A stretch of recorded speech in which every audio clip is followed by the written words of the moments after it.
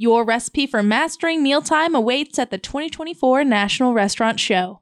As appetites for mealtime value increase and demand for convenience grows, now is your opportunity to elevate your food service offerings and become the go-to choice for hungry shoppers on the move. Find fresh flavors and products to keep your customers coming back for breakfast, lunch, and dinner. As you explore a bustling show floor featuring over 900 product categories, from award-winning food and beverage items to innovative equipment and technology.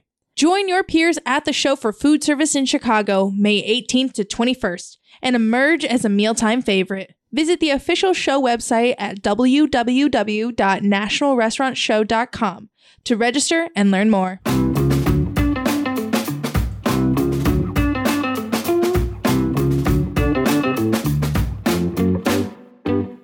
Welcome to Menu Feed, a weekly podcast from Restaurant Business and Food Service Director.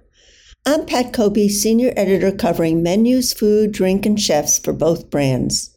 Joining me on the podcast is Steven Chandler, General Manager of Husk in Charleston, South Carolina. Steven earned his culinary chops in the back of the house, working in hotel kitchens, overseeing purchasing, event planning, catering, and more. But he felt his true calling was in the front of the house, and he made that transition several years ago, landing at Husk in 2022. Listen as Steven describes how his empathetic approach and kitchen experience serves him well as GM, how he's carrying on the legacy of a cherished Charleston restaurant while making it relevant to today's dining trends, and as he shares the keys to creating a positive restaurant culture. Welcome, Steven. Thanks so much for joining me on the podcast. Well, thank you for having me on. I'm super excited to be here. Great. Well, let's begin by you telling me about your hospitality journey that brought you to Husk. Man, that's a long story, but I'll keep it pretty brief.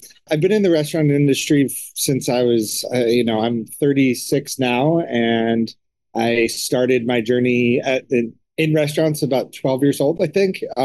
My uncle owned a pizzeria, and he had these massive flower displays in the summer, and he needed somebody to water all his flowers. So I would go do that, and then I would actually sneak into the kitchen and help the prep team make pizza sauce, make pizza dough, and something about just the energy of the building, even that early in my life and that early in the morning, just really called to me. So I worked in restaurants throughout high school, went to college to try the traditional route, and it was all falling flat and just wasn't all that interesting to me. So fell back into restaurants as kind of like I'm going to do this until I figure out what I really want to do with my life. And turns out this is really what I want to do with my life. So it's been pretty awesome. I've done a lot in this industry. I started out in the back of the house as a chef, and I've kind of transitioned and weaved my way through the industry. And I don't know, it's incredible. The amount of information and the amount that you get to learn and experience and get to grow every day is just incredible. And I think that's why I love this so much. And then on top of that, you get to teach a lot. You get to teach not only your staff, but you can help educate the public and help educate people on things that they just that are different and out of their comfort zone. It's a fun experience every day getting to teach, to be honest with you. Yeah, it sounds like you really are passionate about it for sure. Did you ever go to culinary school, or are you pretty much self-taught when you were working? So me in school sometimes just didn't get along. I did try culinary school, but I was also working in a restaurant at the time and was looking at the bills from culinary school and was looking at what I was learning at work. And it was a big debate in my head, and I just wasn't quite right for me to be in school and for the culinary side. I finished traditional in college, but on the culinary side, it just wasn't for me. And I found that I was learning way more and getting way more experience, honestly, working in a restaurant. So yeah, that's totally valid. A little bit of both, a little bit self-taught, a little bit of traditionally taught. Tried lots of things. So how did your career in the kitchen on the culinary side make you a better manager for the front of the house? I think it's kind of invaluable. A lot of GMs and front of the house managers they come from serving and bartending backgrounds. And while that helps you a lot in your day to day as a GM, Mhm. knowing the other side of the intimately the other side of the operation just makes you such more you're a more effective leader in my Mhm. experience. You understand their day to day, you understand their troubles and their trials, simple things like truly understanding how to cost a dish and how to how to make something profitable back there, how to Mhm. look look through their stuff and look at what they're doing and make sure that they're not creating unnecessary waste and creating unnecessary. You can just see all their areas of opportunity, to be honest. Right. It also just, I think I'm a more empathetic GM to the kitchen than probably a lot of GMs are. I try to make decisions bilaterally and for the whole team, as opposed to I'm just going to drive the business forward based on what the front of the house is feeling, based on just sales and how our servers are doing and how our bartenders are doing. We're trying to make really good decisions that will help the entire staff just be a more cohesive unit. To be honest, Right. that's my goal. I try. I don't know if I succeed at it every day, but that's the want and the goal. Right. Well, it sounds like you have a much more holistic experience than some people who just start in the front of the house and advance that way. Yeah, and that being said, I've had I've served, I've bartended, I've kind of Mhm. done everything, and I wanted it to be that way. Mhm. There was a little bit of a loss of love when I was a chef, I think. Mhm. I made a little bit of made a transition because to be a chef, you truly have to love food and love food all the time and not have any sort of conflict with food. And I think I got to a point where I just was not happy doing that. So I needed to spread my wings a little bit and, found my way to the front of the house and kind of learn those avenues. And what I've really tried to do is just like be a student of the whole operation and food and beverage in general, as opposed to just being so focused on just the food. So Right. Well, Husk has been a dining destination in Charleston since 2010, which is quite, an accomplishment, that longevity. it So is. how do you keep the restaurant relevant in a city that now has a lot of competition?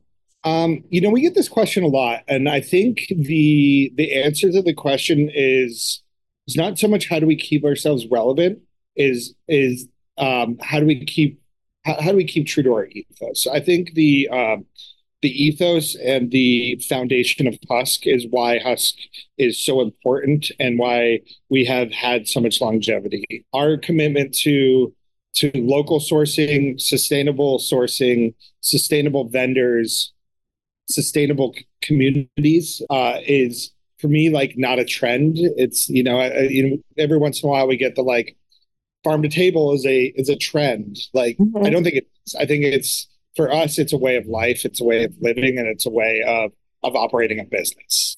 And I will credit David Howard and Sean Brock way back in the day for making a commitment to this really important thing.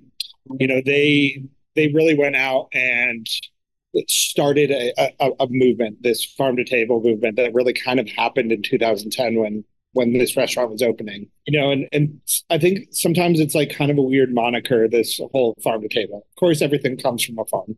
Of course, everything, all of your food isn't grown in like weird warehouses places. It's grown on farms. What the difference from us and a lot of restaurants are is when we say farm to table, we truly mean we know our farmers, we know our vendors, we know the people catching our fish, we know the people raising our beef and our pork.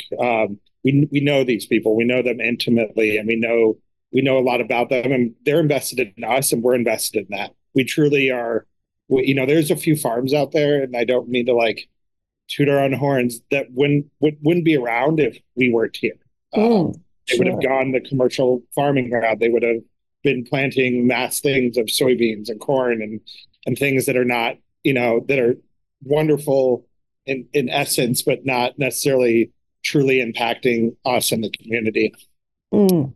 The other piece of the puzzle is, the ethos, what was set out to be as this restaurant was preserving heirloom ingredients. So what does that mean? So it means preserving those varietals of corn, preserving those varietals of wheat and grits and cabbages that are indigenous to the area, or cross pollinations that have happened over hundreds of years that are just Charleston. A big example of this is Carolina Gold rice. So, without this restaurant, Carolina Gold rice as a thing probably wouldn't be an ingredient anymore that we'd have. And that's cool and important and wonderful that we can do these things and support the farmers. That it's also important too as well. So how do we keep ourselves relevant? We keep to our guns, and through all of that, because we know our farmers and the people raising the animals that we have and the fish. I think we take those ingredients a little bit more seriously, and we push to make sure that we honor those ingredients by not only cooking wonderful food, but utilizing as much of those ingredients as possible. Mm. So I know that again, I'll circle back. I know you asked about how we stay relevant. I don't think so much it's about staying relevant. It's about staying true. Yeah, well, you definitely answered. And so have you made any changes to the signatures that were on the menu from the beginning? I know that Sean is no longer involved in the restaurant, but there must have been things on the menu that I don't know if they still are on the menu or if everything. So there's two things that kind of will never go away. Actually, kind of three. The pimento cheese, the recipe hasn't changed since day one. It'll always be a pimento cheese. It probably will never leave the menu. The second thing is the cornbread. It has gone through some small modifications in the last few years, but the ethos and the kind of the general, we've switched out some fats and a couple of things, but honestly, the cornbread is the same cornbread that you were able to get 13 years ago in this restaurant. So those are the things that stay. Everything else changes. And why does everything else change so much? Kind of goes back to what I was just talking about, where, when you're truly working with farmers and purveyors that are local, sometimes things run out. Sometimes the cabbage that you had yesterday no longer exists. We might have a cold snap. We may get strawberries for a week, and then all of a sudden the world freezes over, and they have to pick a whole bunch of green strawberries, but then we don't get strawberries for this. So it's just. It's really a unique way to run a restaurant, run a business, because it's hard. We do it the hard way, but I think that we have more fun doing it, to be honest with you. So, and is the pimento cheese like an appetizer, or like something you put on every table, or is it? Yeah, it's not something we put on every table. We try to put it on every table. It is something we sell right now. What we have it with is our country ham. So we've actually combined our what we had is a country ham plate and a pimento cheese plate.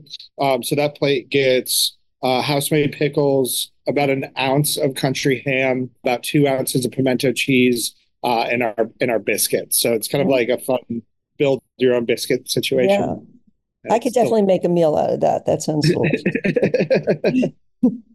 So are the guests, I know Charleston also gets a lot of visitors, not just locals, but are guests in general looking for more casual, flexible dining experiences these days?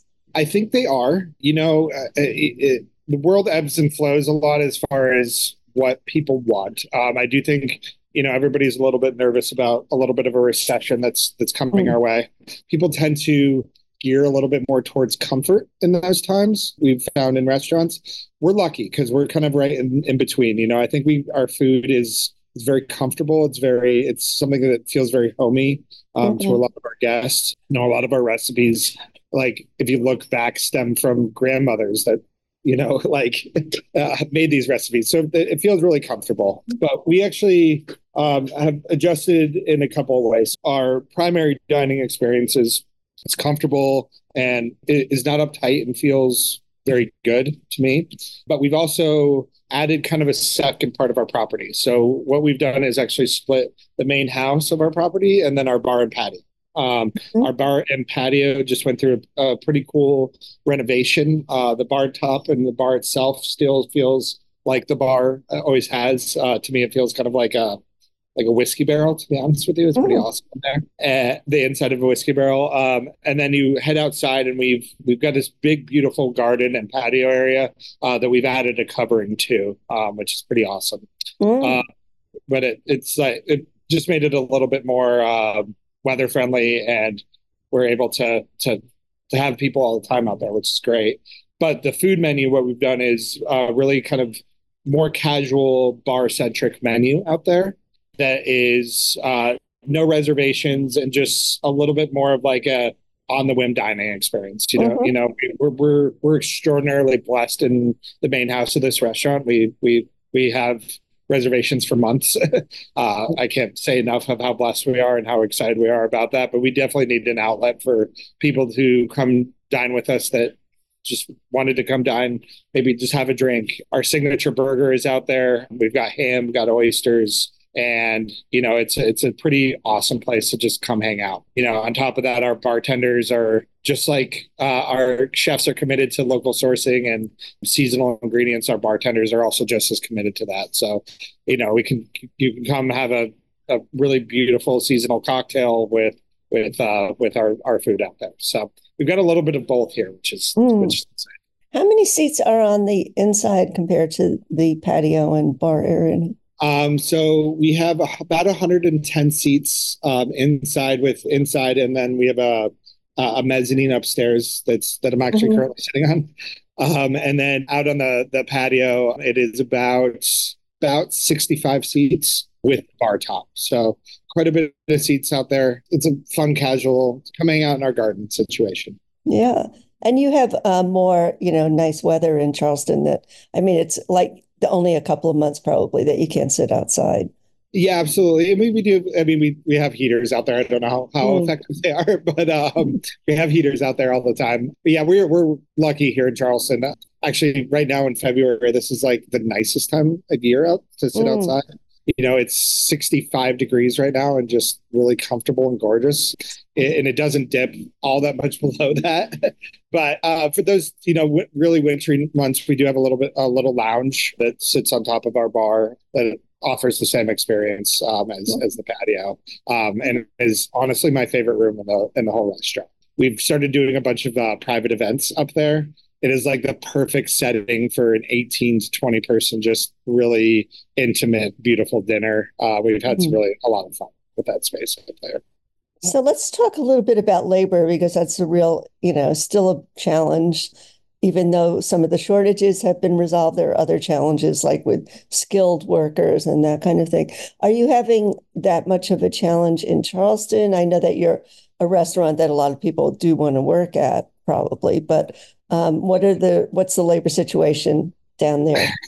I think if you talk to 10 out of 10 restaurateurs, they're going to say the same thing to you. Yes, it is hard out there. We have been, I think we've made a new commitment post-COVID. A lot of restaurateurs have done this, but I know that we've made a real big commitment here at this restaurant, especially with our back of the house team members. The 10 years ago glory days of the rock star chef, I think, are kind of like fading away, and people have kind of realized it is a tough industry to work in, especially in the kitchens and restaurants.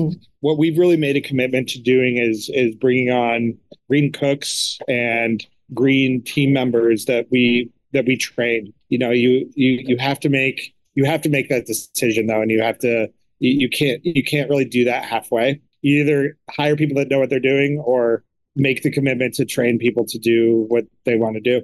And I think we've really tried that. Chef Ray and I came on about 2 years ago, and we came onto a fairly empty restaurant with a team that had left, and have spent 2 years building I think, pretty extraordinary team. I know that neither of us can do what we do without them. We have an extraordinarily, probably too talented chef team, to be honest with you. We're so blessed with the amount of experience that our chefs and sous chefs have. We have, turned a lot of cooks that, couldn't make an egg the second they walked in the door into some for real line cooks, which we're really proud of. On the front of the house side, we make the same commitment. We have kind of a graduated level of people. We bring them in as hosts and essays and try to grow them into patio servers and brunch servers and PM servers. That takes years and time. The amount of knowledge that our senior servers have it impresses me every single day. The amount of information and wine knowledge and bourbon knowledge and food knowledge that our bartenders and servers have is it's awesome, and really just really rounds out the dining experience from top to bottom. Furthermore, in kind of the labor side, we've made a commitment to hiring personalities instead of hiring for experience. So, we hire for positivity. We hire for thirst and want for knowledge. We hire for, people that we want to be around, as opposed to you're the best server or bartender cook in town, but you've got a nasty personality, but we're going to look the other way because you're really good at your job. It's just not really what Ray or I are about. We're really neighborhood dining group in general, the whole restaurant group. We're about finding those diamonds in the rough, finding those genuinely good people that we can turn into true hospitality. Well, you must have a really good training program then. Is there anything special you do with training? Or, obviously personalities involved have a lot to do with it, but I think we're growing every day. I do think we have some pretty good systems in place.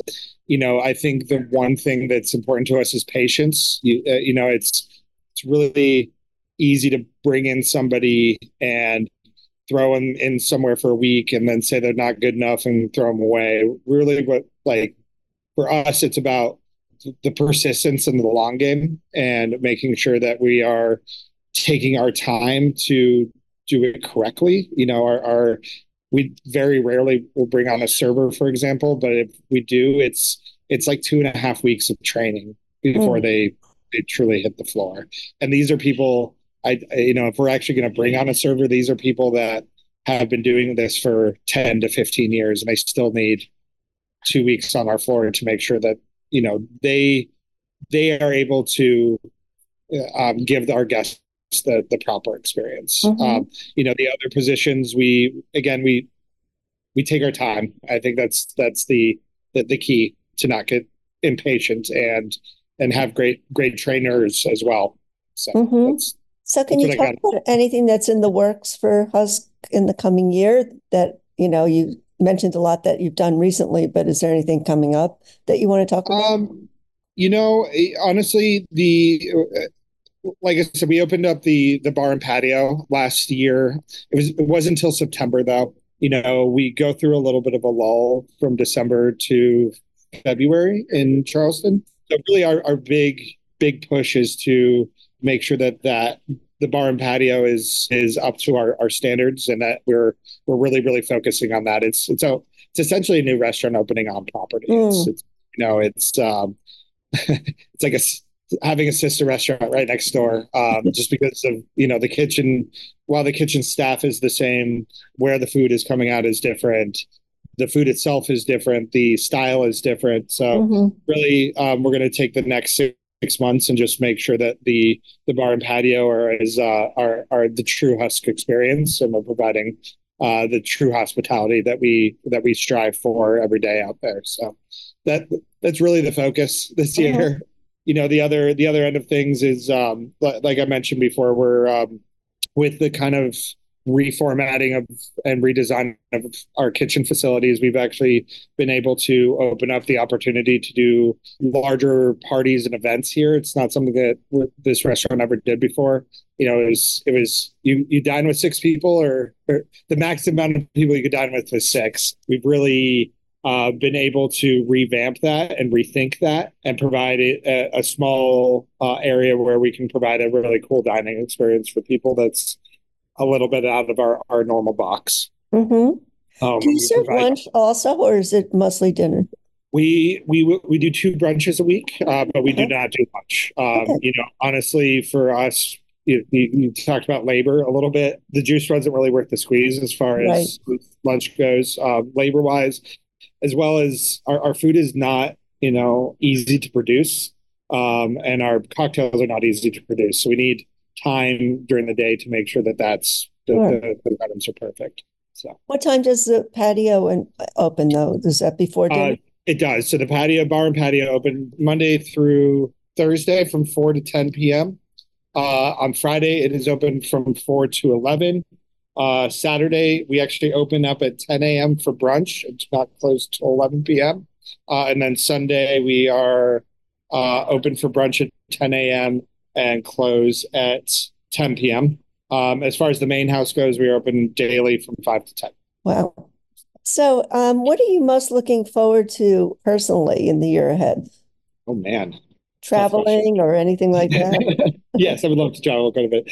I am looking forward to a couple of things. Professionally, Chef and I, like I said, are in year number 2 of this, or I guess year number 3 of being at this restaurant. And I think we've finally gotten ourselves to the point where we are like a rock solid team and a team moving in a forward direction together. So Mhm. like it's kind of a really cool, unique thing. There are lots of management teams and restaurant teams that don't get along and don't like each other that much.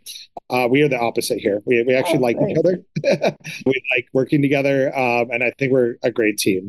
Both all the front of the house and back of the house managers. We work together pretty congruently, and I think it translates to our teams pretty well. Mhm. It's our hourly teams.